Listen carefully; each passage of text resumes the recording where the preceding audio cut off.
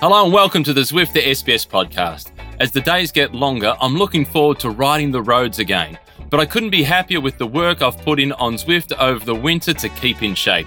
Having completed so many of their Fun is Fast event series, I know that when I venture back out onto the road again, I'm ready to climb mountains, push through fondos, and speed through intervals. And the workouts, they're all still available. All you need is a bike, trainer, and the Zwift app.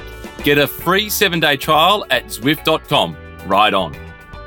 Bonjour, buenas tardes, and welcome to the Zwift Cycling Central podcast. Before we start, let me remind you that you can download, stream, or subscribe to our podcast on our website, sbs.com.au/cycling central, or you can log a ride with our friends at Zwift. Joining me is Dave Mackenzie. How are you, Dave? Oh, I'm not bad, mate, but it's a bit rough, isn't it? What do you mean? Oh, rest day? I know. mean, you drag me in. I But told non-stop. you. It's I told just you full gas. There's no rest day. Full We've got gas. a podcast tomorrow, and then we're back on the track. This doesn't stop Can because you believe this guy, people? Couch? That's how I treat my stuff. It's all good. It's all good. Happy to be here. And you know what? Lot to unpack. Don't complain, because you're not the only one from the commentary crew to be with us today. Hey. Because Matthew Keeno is here with us. Matt, how are you? I'm well. I've got 9 days straight of David Mackenzie, Christophe. I've now made it 10. Macca, if you have me on the podcast on the rest day, we'll be able to go 23 days together. Let's lock it in. That's what we're doing. 23 Jeez. days. Hey, Keeno, you and I both know we can handle it. We've done about 24 days in a car flying around the Vuelta with our crazy boss of a driver. So we survived that. We can totally survive this here in lockdown Melbourne. That driving with Victor is a separate podcast. A completely separate podcast. Macca and I almost walked 250 kilometres to the hotel once because it would have been safer. Incredible. That's true. It's true. Anyway, let's talk about the stage last night, and then we'll unpack everything. And we've got the two people that have commentating on that race, so it's a bit of a treat for you guys on the couch, Peloton. Macca, let's take us through the last kilometre of that race yesterday. Yeah, look, it was a big day, super fast start. This man here, Damiano Caruso, he attacked his breakaway companion 70 kilometres to go. A lot unfolded back in the peloton, but in the end, it was Enric Mas and Primoz Roglic who rode clear, dropped Egan Bernal, dropped Adam Yates, pretty much dropped everyone else. This was Bernal. He struggled. He just could not go with the change of pace. And you could see here he had to ride his own pace. He even told Adam Yates to ride on his own. But it was all about Damiano Caruso from Bahrain Victorious. Look at that, saluting his team car behind. Massive solo win. His second Grand Tour stage win this year. Only his second World Tour victory in his career. Can you believe that? 33 years of age. So this was a really special one. He was a fair way down on general classification. He's made up about a minute because he did have a bigger gap, but it got brought back in the end. But massive victory by Caruso. Big win for the team, and it's changed quite a bit overnight and into the rest day. And who's going to be the leader of certain teams? Who are they going to switch to now? The GC has really taken shape. Yeah, 100%. Keeno, what do you make of that win, especially after what he did at the Giro? Like Macca mentioned it a bit earlier on. The man is having a great year. Bahrain is having a great year. Yeah, and at 33 years of age, he's hit the purple patch of his career. And you guys did an interview early in this Vuelta with Simon Gerrans, and you spoke about Fabio Aru retiring at 31. Well, Gerrans said that was the beginning of his career really taking off. So Damiano Caruso, he is hitting his best at 33. He got to the bottom of the final climb, a 13-kilometre climb, and he had a 5-minute and 10-second advantage. And he'd shown no signs of faltering at that point. And I thought that he might have been able to get himself somewhere up towards 10th or 11th place in the general classification, the way he was going. But he really started to crumble towards the end. And he only held on by a little over 1 minute to win the stage. It was an enormous performance and such a brave move to attack at 70 kilometres to go when Ineos took up the chasing. And that expression on his face, that translates internationally in any language as, I can't believe I just did that. It was enormous. Yeah, it was, wasn't it? Yeah. Quick question when we talk about the Bahrain, and when we look at what Mohoric as well did at the Tour de France. He went on flying long range 70k for Caruso. I can't remember how much he was for Mohoric, but it was a long one as well. It seems 90. like when Bahrain, so how much was it? 90 kilometres. The first one, 90. when these guys, it seems that when they put their mind to it in something like they just, when they go solo, there's a huge chance they actually go to the end. Well, Caruso had nothing to lose, did he, Matty? Because they put him in that early move. They made that decision that Landa was going to have some form of support, and so too Jack Haig back in that main group. Caruso was going all out for the stage win. You and I talked about it in the comms. Suddenly, Ineos closed that gap up to about a minute 20, and Caruso said, well, there's no point sitting here. I might as well go for it. And that's how I read it anyway. Yeah, he had to roll the dice because they'd committed so much just to get into the breakaway. So it was all or nothing at that point. It was tactically the right decision to make. And that was proven because everybody else in the breakaway, even with the class of Rafael Marca and Romain Bardet, they got caught. And it is clearly a strategy that Bahrain victorious have used to great success this year. In addition to Mohoric at the Tour and Caruso here at the Vuelta, Marc Padun did it twice at the Criterium de Dauphiné. Doesn't get the same hype as the Grand Tours. On that 90-kilometre breakaway for Mohoric at the Tour de France, he had Brent Van Moer with him from Lotto Soudal, and they broke away on like a Category 3 climb. And as they were going up the climb, Brent Van Moer said to him, let's just back it off a little bit and we'll work together over the top. Mohoric responded, no, we go full, just hold on to my wheel. And that's been their attitude. It's been great. But can we talk about Ineos's tactics, or you got that coming up later on? Before that, I've got one quick question on Bahrain, though. The fact that they even fought in the bus to put Caruso in the breakaway from the word go, could we say, and a question for you, Macka, and for you, Keeno, as well, could we say that maybe they were lacking trust on Landa from the word go, and maybe a little bit on Jack Haig as well, to be able to do anything yesterday on that stage? So they just went, we better be safe, we're just now launching on a breakaway? No, I think Landa was shaky, and they knew that. I don't think you couldn't really say they lost trust in Jack, because he came in here underdone, you can argue, with his crash from the Tour de France. So we all know that side of the story. But it potentially could have been smart. Not just for Caruso to win the stage, that's happened, that's great. But if Landa was good and had gone there, and if Caruso had been caught, he's then a support for them a lot further in the race. So I think it was just basically a multi-pronged attack. And Landa still had Padun, and I think Jack had Padun. And in the end, I mean, he's now done. He cannot be GC, and Jack is the leader. Yeah, Christophe, I think they hedged their bets. I think they were shaky about Mikel Landa going into the stage. As Macka and I discussed, he'd lost time on each critical stage up until that point. Jack Haig, there was an understandable question mark because he'd moved into such a strong position in the general classification, been in the breakaway with Michael Storer, and clearly an interrupted preparation after crashing out of the Tour de France. So it wasn't a question mark of a lack of confidence in Jack. It was a question mark as to his recovery from his injury and the interrupted preparation. That question mark has been put to rest. He was brilliant last night. Plus, to look after those guys, they had Wout Poels, Marc Padun and Gino Madère. How many domestics do you need in the mountains? There was no other rider with more support than them anyway, with Caruso up the road winning the stage.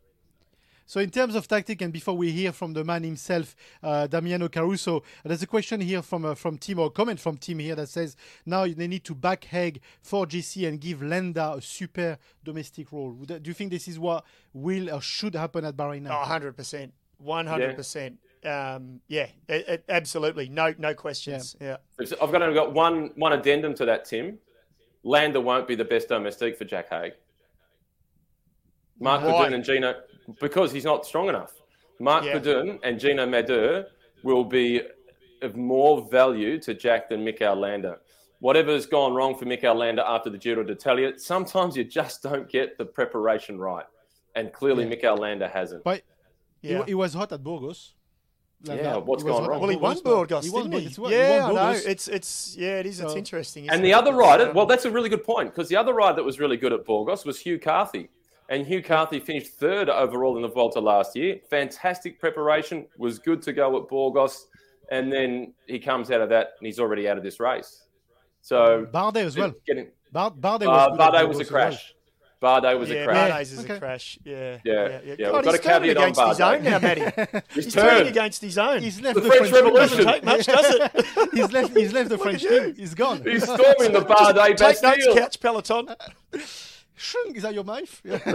Anyway, let's listen to Damiano Caruso. Damiano, complimenti. Grazie. After the Giro, you have done it again. 71 kilometers. It's a lot. It's a lot. It's a lot. I don't know.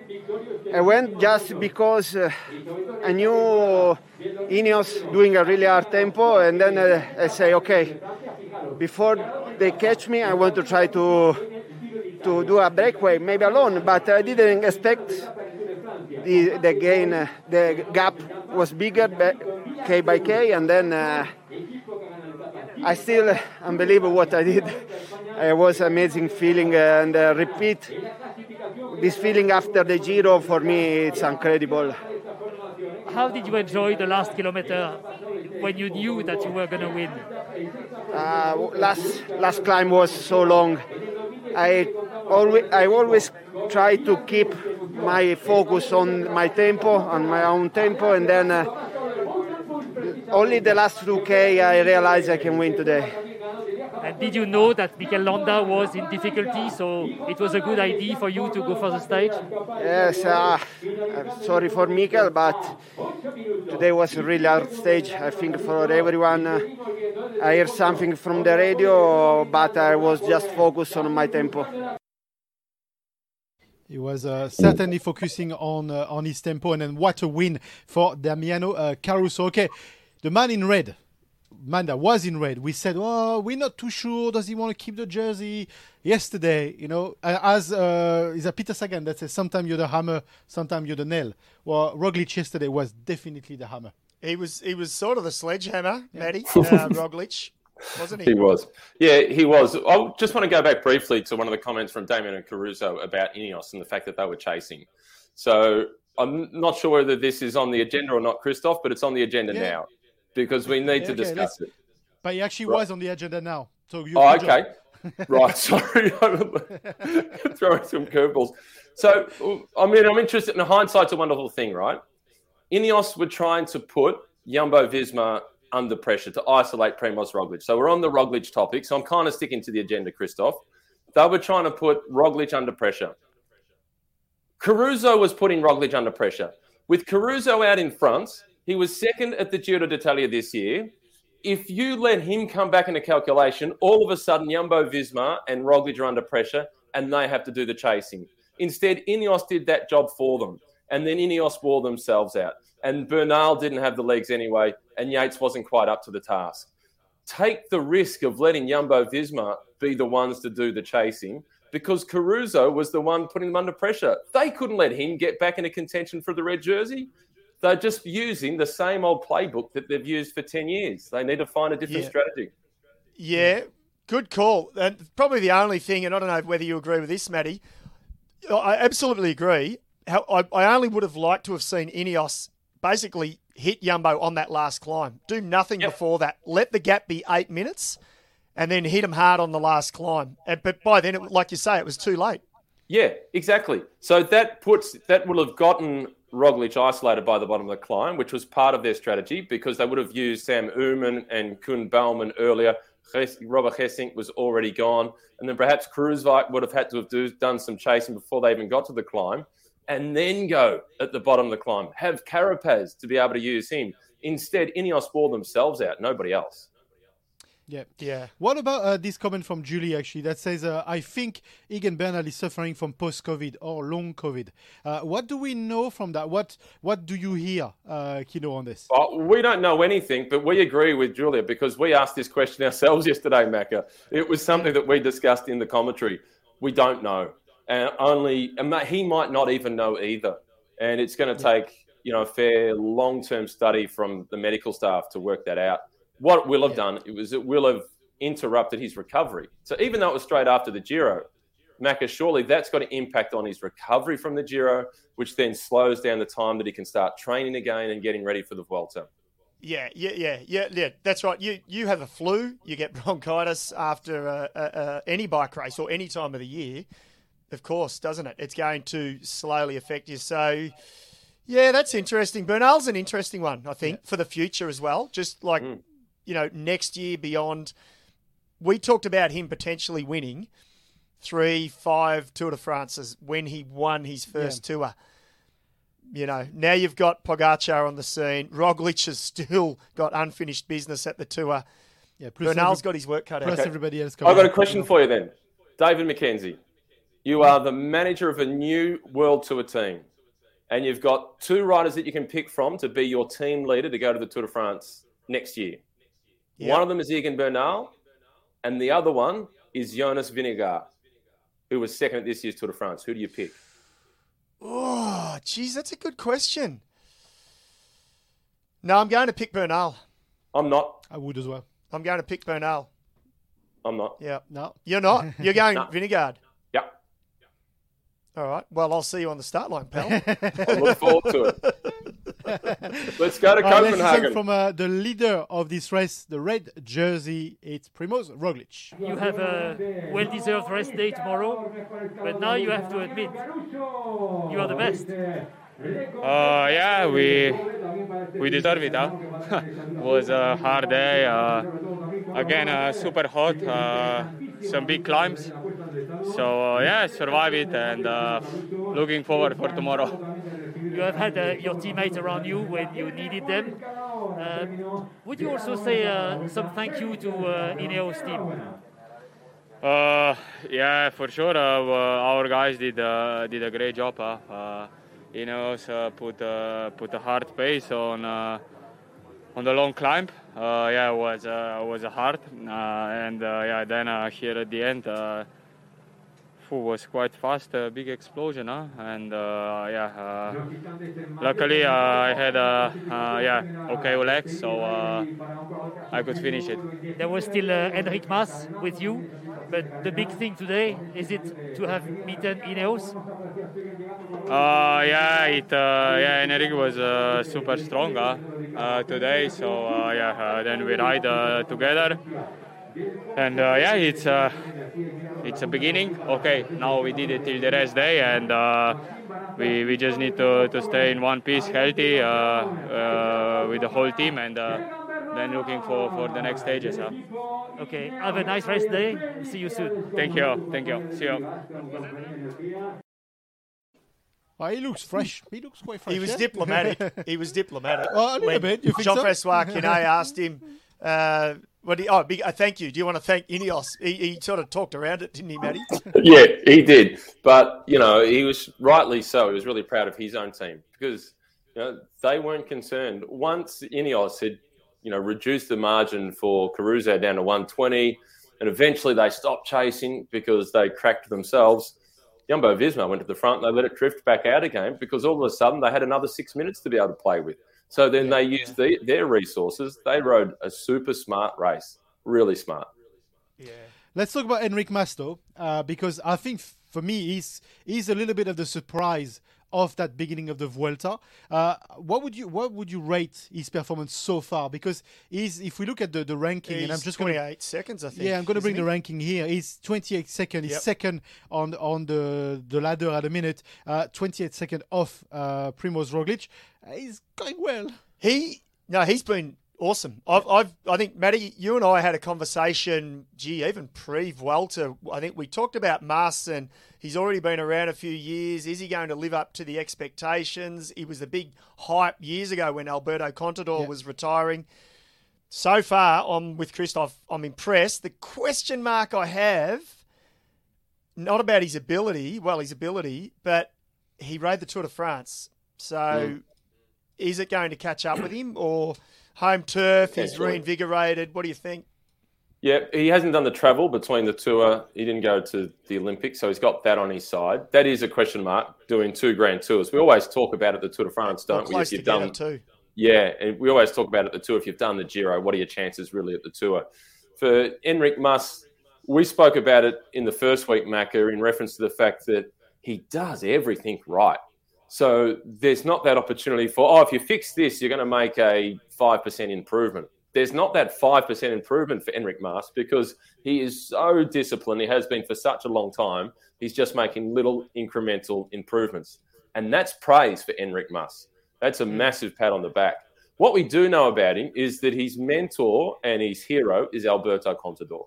He came through the Contador Foundation when he was in the juniors in the under-23 category, and that's the guy he wants to emulate. So Enric Mas is not going to ride to the finish aiming for second place. He's going to ride to the finish aiming to win. To win this race, he needs a big lead on Roglic before going into that final individual time trial. Expect fireworks. Yeah, yeah, that's true. But question mark around. He's missing two teammates, including Valverde. So that's the one that hurts. That's the one that hurts. So how much of this could actually play in this favor? Okay, so it hurts. Yeah. Yeah. So the advantage that he's got though is, Carlos Verona is riding a lot better than I would have expected. So he's going to be a lot more useful than what we would have anticipated before the race started. Johan Jacobs, who crashed out yesterday, he was there for the first week. His main role is done anyway. He was there for those cross-win stages. So I don't think he is a big loss. Valverde hurts tactically and physically on the road. What I've been impressed with Movistar is they made a little mistake on stage 3, Lopez and Mas, but they've worked that out. Those two look to be working really well together. What I'd like to see now from Carlos Verona is we saw yesterday when he got dropped from that lead group, he fought on all the way to the finish to put in a good ride himself. Next time he gets dropped, I want to see him lose 10, 15 minutes. I don't want to see him fired on and just lose 5 minutes. So Carlos Verona is going to have a pretty important role to play. The advantage that Lopez and Mas have got is that they're both really close, whereas the odds of Jumbo-Visma playing Sepp Kuss as a genuine card to try and win this race overall, they're all in for Roglic. He's won it for the past 2 years. Whereas Movistar, they've got two proper cards to play. And in 2018, Mas was second overall, Lopez was third overall. And they can really work together. I've been super impressed with Movistar so far. Yeah. Let's have a look at the ranking again. So Primož Roglic is in the lead. Enric Mas is second, as you just mentioned, and Miguel Angel Lopez is third, and our very own Jack Haig is fourth as well. That is a great performance. We'll talk about Jack Haig in a second. Any other surprises here? Adam Yates, is he? He's just behind Egan Bernal. What role Yates can play with support of Bernal or not? Look, Yates was. I loved his enthusiasm on the final climb. Yeah. But in the end, he sort of attacked a couple of times and it hurt him massively. And Roglic was able to watch him go at 100 metres and was confident. So too was Enric Mas. So the third week can change a lot. Yeah. And look, Roglic could suddenly be in trouble in the third week. We don't know. It's no one's got the crystal ball. But at the right at the moment, he's faded a little in the third week, Roglic. Yeah, so he has a little bit. He has. You're right. And so the jury's out for me. But Ineos, no matter what, goes back to what we're saying. Ineos have to just try something different. Yeah. Like, even if Bernal comes good and Yates steps up and Roglic fades, stop doing this on the front, 60 kilometres to go, riding a tempo, the same tempo that Jumbo-Visma are doing. It's crazy. Yeah. And tactically, yesterday, Christophe, sorry to interrupt, but yesterday, tactically, it hurt them, Carapaz losing so much time. If they had Carapaz still within even 3 minutes, that makes him really dangerous, like Caruso could have been yesterday for Bahrain victorious. So that will hurt them. I think their best chance is Adam Yates. I think Adam Yates looks better than Egan Bernal. Yeah. Okay, let's look at the jerseys we have so far. So, of course, we saw Primož Roglic is in red. Jakobsen is still in green. Caruso is in the polka dots. And Bernal is in the young rider's jersey. For about 5 minutes, Bardet was in the polka dots. I don't know if you noticed this. He's interested in it. It's not done. No, I know. During the stage, I was doing the math, going da da da da da da. Okay, Bardet needs to be second. Anything else is rubbish. So that was done. He was never going to be on the podcast. He'll keep fighting. But I've been impressed with Bardet. Just the fact that he hit the deck hard. We thought he was going to retire there and then. 4 days ago, and he looked in a world of hurt. Yeah. Him and Mikel Nieve, actually. I'm impressed with both of them. Gutsy rides. Yeah, absolutely. Okay, let's look ahead. And actually, let's look back. Let's not look ahead. Let's look back. What would be your highlight of the last week? I think we all agree it can only be Michael Storer. I was going to say, are you kidding me? There's multiple. What? Come on. Was there a question there? Yeah, no, actually there wasn't. The performance, Matty, when you look at the performance of Michael Storer, it's bigger than anything else for this Vuelta. We think we're very biased, but of course we are. In the first 9 days, it was a huge performance. By the end of the race, Jack Haig will be a bigger story, I think, than Michael Storer. But Michael Storer's 3 years younger than Jack Haig. He's just 24, and this was such a brave move. And DSM, they had 5 guys in the breakaway, and he was the one that took all the pressure. And we heard from his team manager, Matt Winston, yesterday or the day before, and he spoke about it. It's been a 4-year project with Michael Storer. They're disappointed to see him leave, but they're wishing him all the best. So he's leaving on good terms. That speaks volumes to the character of Michael Storer, and they believe, as he goes to another team, that he can win big 1-week races. And I believe that as well. And Chris Hamilton, the Hurricane, he spoke about Michael Storer is he's just working out now how good he is and how to put that all together. And he's going to win a lot more. Yeah, it's spot on. And I love that comment from Chris Hamilton too. Just, you know, when we've had the fans, Aussie fans who don't know much about Michael Storer, have just had a little insight into the character of Michael Storer. You know, he's a really humble, quiet sort of guy. Get him on the bike, he's ruthless. And he's only going to get even more ruthless as he understands, as Chris Hamilton said, how good he is. Yeah, and then what I like about this is how he opens up possibilities for the other Aussies at this Vuelta. Let's listen to Lucas Hamilton, and then we just debate this and the chances of the Aussies going forward. Lucas, we've had one Australian stage win already. What did you think of that one? What's that, sorry? What did you think of the win by Michael Storer? Yeah, it was pretty nice to see. I've grown up racing with Michael since our junior days back in Australia. So to see, I know how good he is as a rider, how strong he is, and he showed it, and it was awesome to see. Did he pave the way for you? Did he pave the way for you? We've always raced together. We did under 23s all together. We're super competitive, I think we've always pushed each other along. There's also Jai Hindley. We've all ridden together since under 13s pretty much. So it's pretty special to see on the biggest stage. That I hope to try and at some point in this race do the same as he did. I think I feel like I'm riding into the race a little bit and day by day, and I think it'd be nice to try and pull off a result. Is it all 4 stages? Yeah. For me, it's all 4 stages now. I think GC's out of the question for sure, but I think we've got an exciting team here, 4 stages, and that was our main goal coming in. So there's a lot of stages that suit us coming up. That was Lucas Hamilton. Hey, can we say on these comments that WA is a bit the Slovenia of Australia?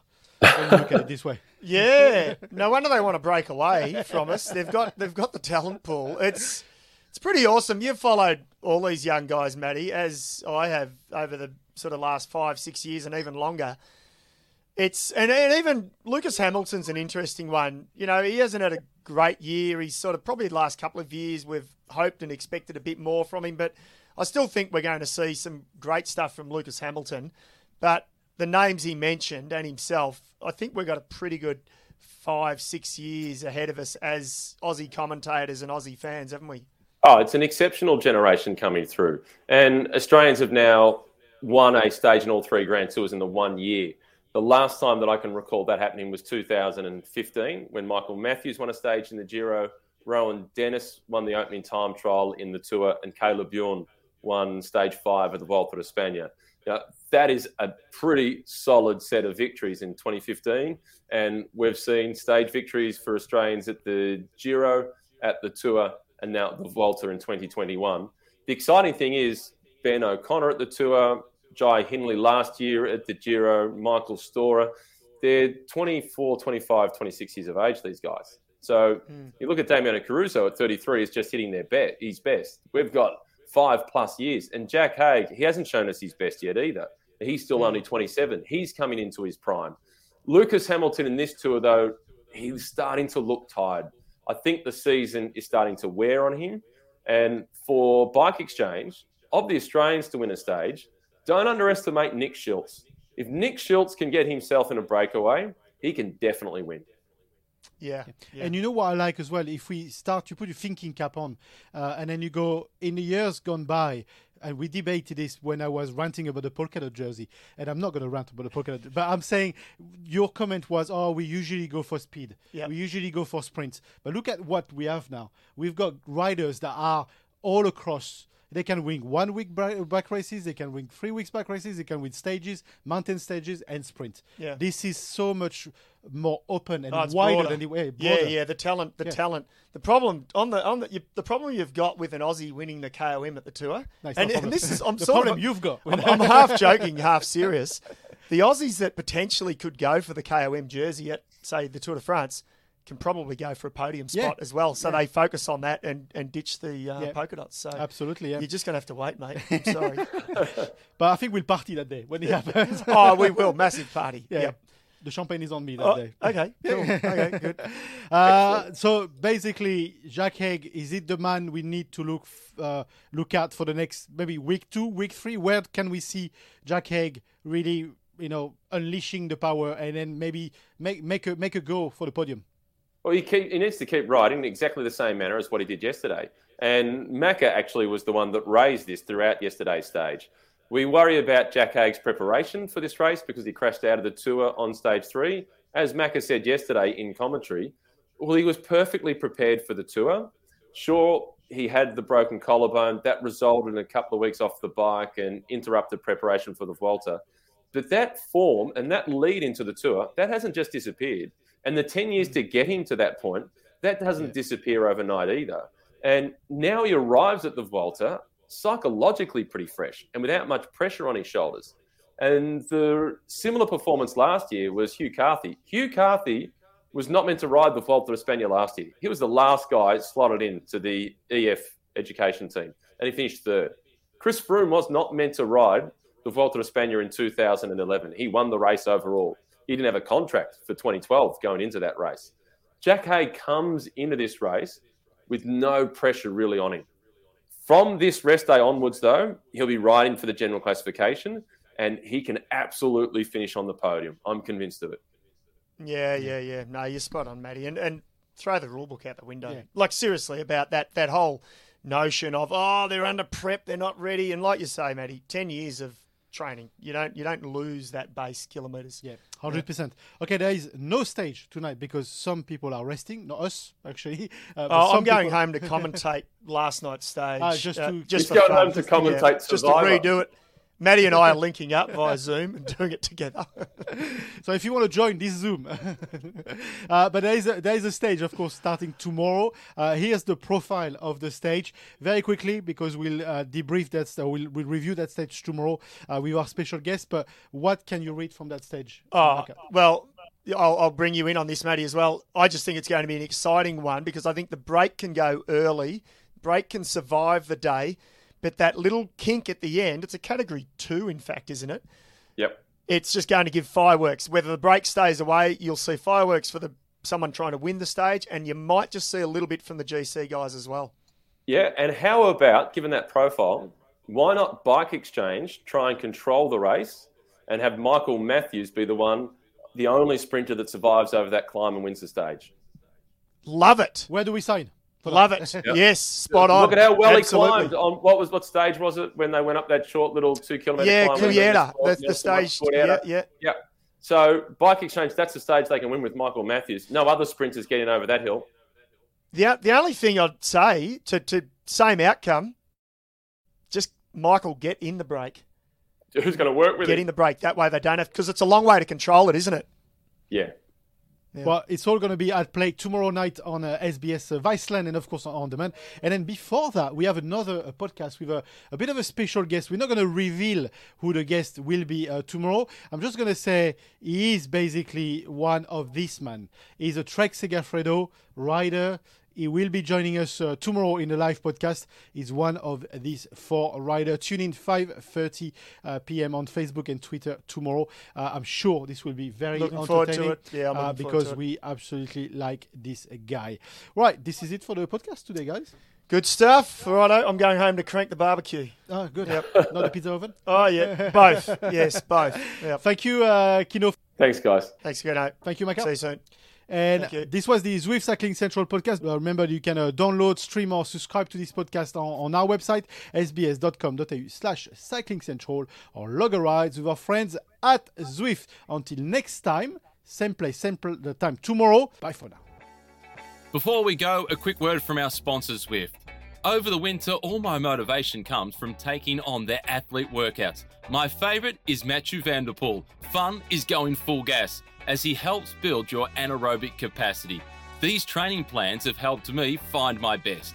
There are workouts from Geraint Thomas and Anna van der Breggen, so every aspect of your riding can be tested, ready for summer.